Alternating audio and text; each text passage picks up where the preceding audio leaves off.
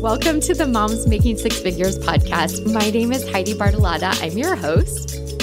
In this podcast, you will hear real women, real stories, and real inspiration. If you enjoy it, please subscribe.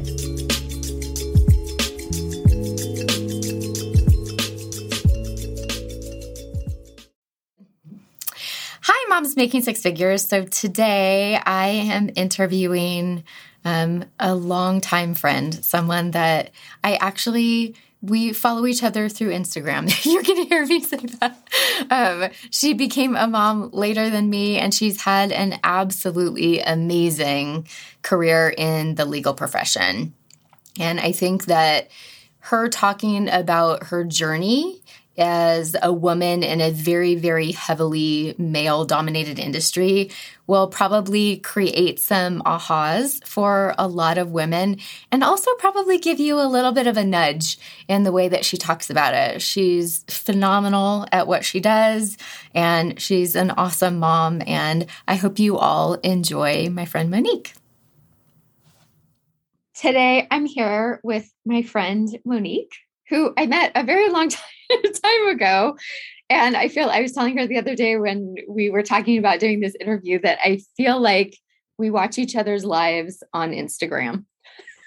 Definitely. She has the most adorable daughter on the planet. Seriously, like I can't get it. Just every time I see pictures, it makes me smile. She's so precious. So, but I asked you on to talk about your career path. So, Monique Lashbrook is a very, very successful attorney. And I thought it would be cool if you just told us a little bit about your story and just some of the things that women can learn from. I think there's so many that they could learn from with you. So I'll probably ask you a few questions in it, but if you wouldn't mind starting out by just talking a little bit how you ended up in law and what did that look like for you? Okay, sure. So I am a real estate and corporate transactional attorney, which means I don't go to court. And my areas are typically male dominated. So I'm generally the only woman on the call or, in the transaction. I started out after law school. I always knew I wanted to be transactional, didn't want to go to court. And I practiced in Chicago right out of law school for a little bit. And then I came back to San Diego because that's where I'm from. And I started working in a corporate field, and also noticed it was heavily male dominated. But I enjoyed the work, so I continued to pursue it. I was working at a large firm, and then I ended up working for the city of San Diego for the redevelopment agency. So I went into government work for a little while. I was a deputy general counsel there. And then I ended up in a general counsel position for a real estate investment company. So I was doing both corporate and real estate there. And I found a lot of challenges there with respect to being the only woman.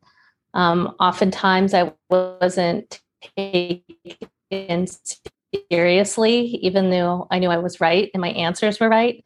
Constantly kind of pushing up against that, not being included in certain meetings where I should have been included. But I didn't let that bother me. What I did from that is learn from that. And it made me work a little harder and, take extra time to really make sure I knew what I was talking about so they wouldn't ignore me or discount what I was saying as much. They still did it, but not as much. And then they grew to respect me, I would say that if I was a man, I would probably been treated differently. I know I would have been treated differently. But I didn't let it bother me, and I kept persevering. I ultimately left my general counsel position and went back into private practice, which is crazy. No, nobody really does that. I was going to say, people are so covetous of general counsel positions and yet you left. Yeah, it was, I think for me, it was a little toxic. It was like you're dealing with this company and these people have big personalities, and I wasn't enjoying the work and I was kind of bored. I'd learned from them what I wanted to learn from them. And I said, okay, I'm leaving. And, here's my replacement. You can hire this person. And they didn't. They followed me. And I went to a very large firm, one of the top 50 firms in the country, and worked there for a while. And this client continued to follow me, and I got more clients, mostly men are my clients. One thing I do want to note is that I had a friend from law school, and she reached out to me, and she became a GC of a really big company. And she said, can you do the real estate work for this company? And because she wanted to promote other women. And we had a friendship, and that was really fantastic. And I'm seeing more and more of that in the legal field. Women are really supporting one another. And it's a really great thing to see and to witness happen. And so I have another client because, through my friendship and from the fact that I'm a woman, instead of, not getting the work because I'm a woman, I got it because I'm a woman. And I also like to think I'm a decent lawyer too. But, aside from that, that was nice. So I stayed at that large firm for several years. And then I recently moved to a smaller firm due to, this firm, the rates were getting higher. I'm sensitive to what my clients are willing to pay. And so now I've just made that adjustment this year. And it's been a little bit of a transition, but I ultimately think it's good for me. I will say in both of the past firms I've worked at, more recently, I've made it a real point to get involved in mentoring young female associates and also being part of the women's groups. It's really important to support and show people, that they can be in the same position you're at. I participated in a panel one time, and I had so many female associates come to me and tell me that they looked up to me, and I was kind of shocked. They're like, we can be that too, and you don't realize even the small things you do really have an impact. And don't you, it's so interesting to hear you say that when you weren't included, or when maybe you were supposed to be on a call or something and you weren't, you didn't let it bother you. I'm sure internally it bothered you, but you decided that you were going to rise above that, right? And do you think it pushed you more because of that?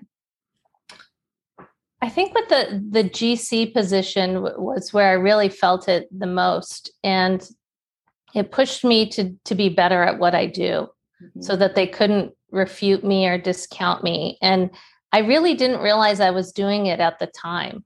It's in retrospect, I understood what I was doing. I started to become more cognizant, or, pay extra attention to make sure I was giving them the right answer, and just learning my craft a little more. And so in some senses, it pushed me to be a better lawyer. I didn't feel angry at them or feel discounted. I was kind of like glad I didn't have to be in all those calls or hang out with them so much. But when it was time to listen to me, I was pretty firm and said, no, this is the way it'd have to be. Mm-hmm. Frequently, they'd say, well, why don't you call Bob and ask what Bob thinks? Oh, interesting. And he was my outside counsel. And I said, Bob agrees with me. And Bob would say, and I was lucky to have him as a mentor and as a friend to say, Monique is right. So that would happen when they didn't like the answer I gave them. Mm-hmm. And that was kind of hard to swallow at the time, go ask someone else. But again, I learned from it, and it's helped me to become a better attorney. I think it's interesting because I think that there are a lot of parallels for women that are in any type of profession where it's male dominated, right? I think they probably experience very similar things. And I just love the way that you handled it, because it's so much, class to say, yeah, I'm not going to take this emotionally. I'm just going to prove to you that I'm as good or better than you are. And, I don't know. I think it speaks very powerfully about you, but also probably the reason that so many women look up to you in the profession. So let's talk about one of the things that we talked about, which is you're a very active mother. And we talked a little bit about, balance and sacrifice. And let's dive into that aspect of your life a little bit and tell us a little bit about how that played out, because you've had a very, very intense profession. And yet you have, a beautiful daughter that I'm sure you spend every moment with. Yeah, it's definitely challenging, with the demands of my job and raising a child. I'm fortunate, that I have a great support system with my husband and my parents and family that enable me to do that. But for me, it wasn't ever a question of if I was going to have a child. It was just when. And so, she's been just the blessing to my life. I feel, lucky to be her mom, and it's just the most fulfilling thing for me. But I also want to show her a good example. It is hard when I hear you work a lot, or, oh, I'm happy you don't have to work today on a Saturday, and I don't typically work weekends, but she knows that I do have to work a lot. And it's important to show her hard work, but also show her balance. So I do struggle with, hey, I've got to take time away and, spend it with her. I'm like, this Thursday, I'm going to take her to a hip hop class at 4:30, where I probably should be working, but I'm going to take that out because that's meaningful, and I can make up the time later. But I try to do those things to make sure, she feels important too. Yeah. Because sometimes it's just like you work and they don't always realize it, and you don't, and they don't understand. So something that you said to me when we were speaking before was that you've learned to create boundaries. And I think that's such a powerful lesson for anyone, but for women in particular. So will you talk a little bit about that? Because you have put up some pretty strong boundaries, and it sounds like it's served you very well.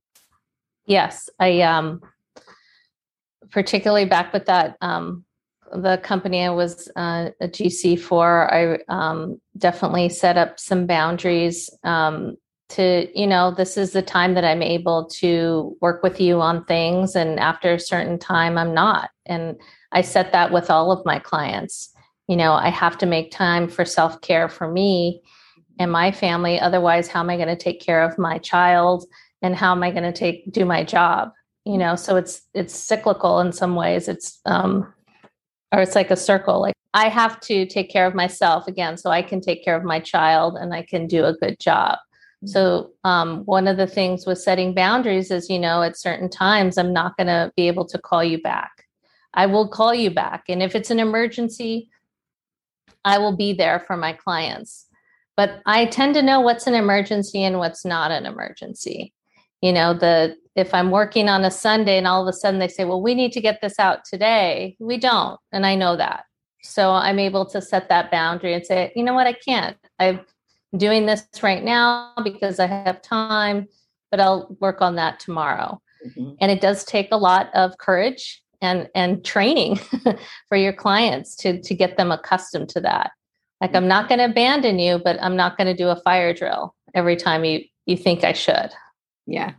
That's interesting that you say it that way, because I had someone say to me once, just because someone creates a problem for themselves, it doesn't have to be my problem. And I think about that sometimes, right? When people don't set the correct expectation with a professional that they're working with, like you, like, okay, you created, as you said, a fire drill. It's not my fire drill. So although with your clients, it somewhat is, but I guess the timeline again. So it's so interesting.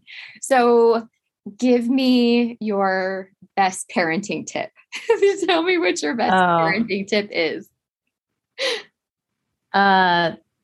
Tell your child you love them all the time and give them hugs and kisses.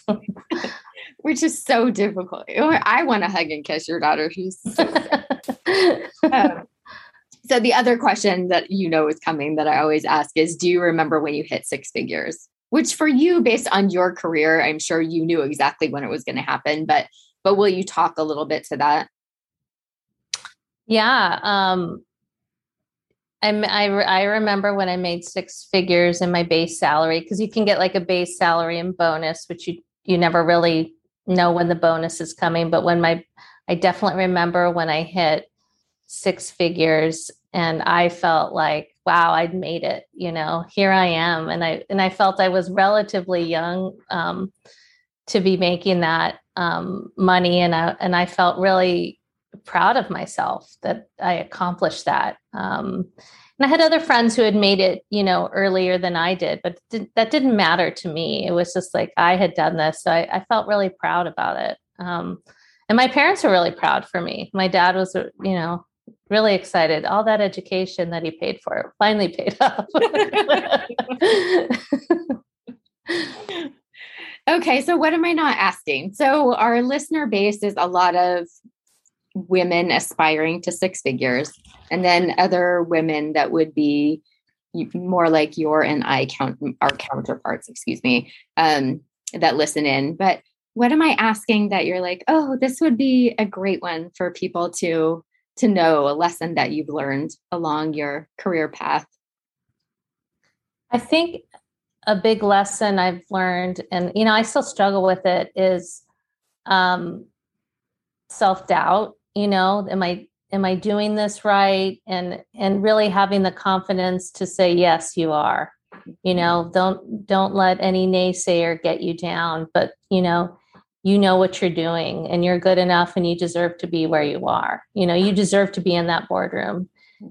So frequently, like we talked about, men have no problems asking for things and what they want. And yet we as women tend not to and wait for it to be offered to us. So, don't doubt yourself. You can do it, is what I would say. Even if it seems like insurmountable, like I can't do that, you can, and just try.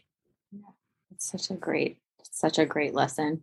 And I think for a lot of people that understand the amazing career path that you've had, it would be almost a shock to them that you actually have thought that about yourself. Because I think we always look at others and think, oh, they never struggle with that, right? So I think it's really powerful that you said. My God, every day I'm like, did I do this right? Like, what am I doing? I don't know I feel like I don't know what I'm doing, like all day, every day, but that's my job, like to figure it out. So, and when people come off as, yes, I know what I'm doing, they don't, no one knows what they're doing. We're all nervous inside. So, yeah, I have that thought daily. Like, I don't know if this is right, but I'm going to say it, so, you just have to, within yourself, have faith and trust in yourself. That's a big thing, I would say. Yeah. Okay. So here's the big question: book or podcast? And what would you recommend? I'm laughing already just because of our conversation about this. I admit I don't have a lot of time, so I don't listen to. I've participated in podcasts, but I don't listen to them. I've never heard even the ones that I've done for work and things like that. So books, I read all day. That's all I do is read for work. So the last thing I want to do is read.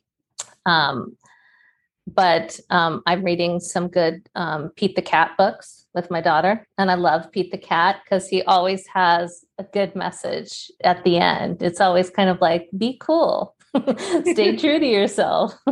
So Pete the Cat is my recommendation for a book. So awesome. I love that. Thank you so much for doing this with me. I so appreciate it. I know how valuable your time is and how stretched you are. So I just so appreciate it. Thank you so much. Well, thank you for having me. And it was good to see you again. You're just so beautiful inside and out. And I'm so happy for you and your daughters. They're so gorgeous. Thank you. Thank you. I'm not kidding when I say I just wait for your Instagram post to pop up. And I'm always like showing people, look at how beautiful she is. She's like the cutest thing ever. Thank you. I appreciate it. Thank you. Thank you for listening to the Moms Making Six Figures podcast. If you enjoyed this podcast, please take a moment and leave a review on iTunes. To learn more about Moms Making Six Figures, head over to momsmakingsixfigures.com. That's right, momsmakingsixfigures.com.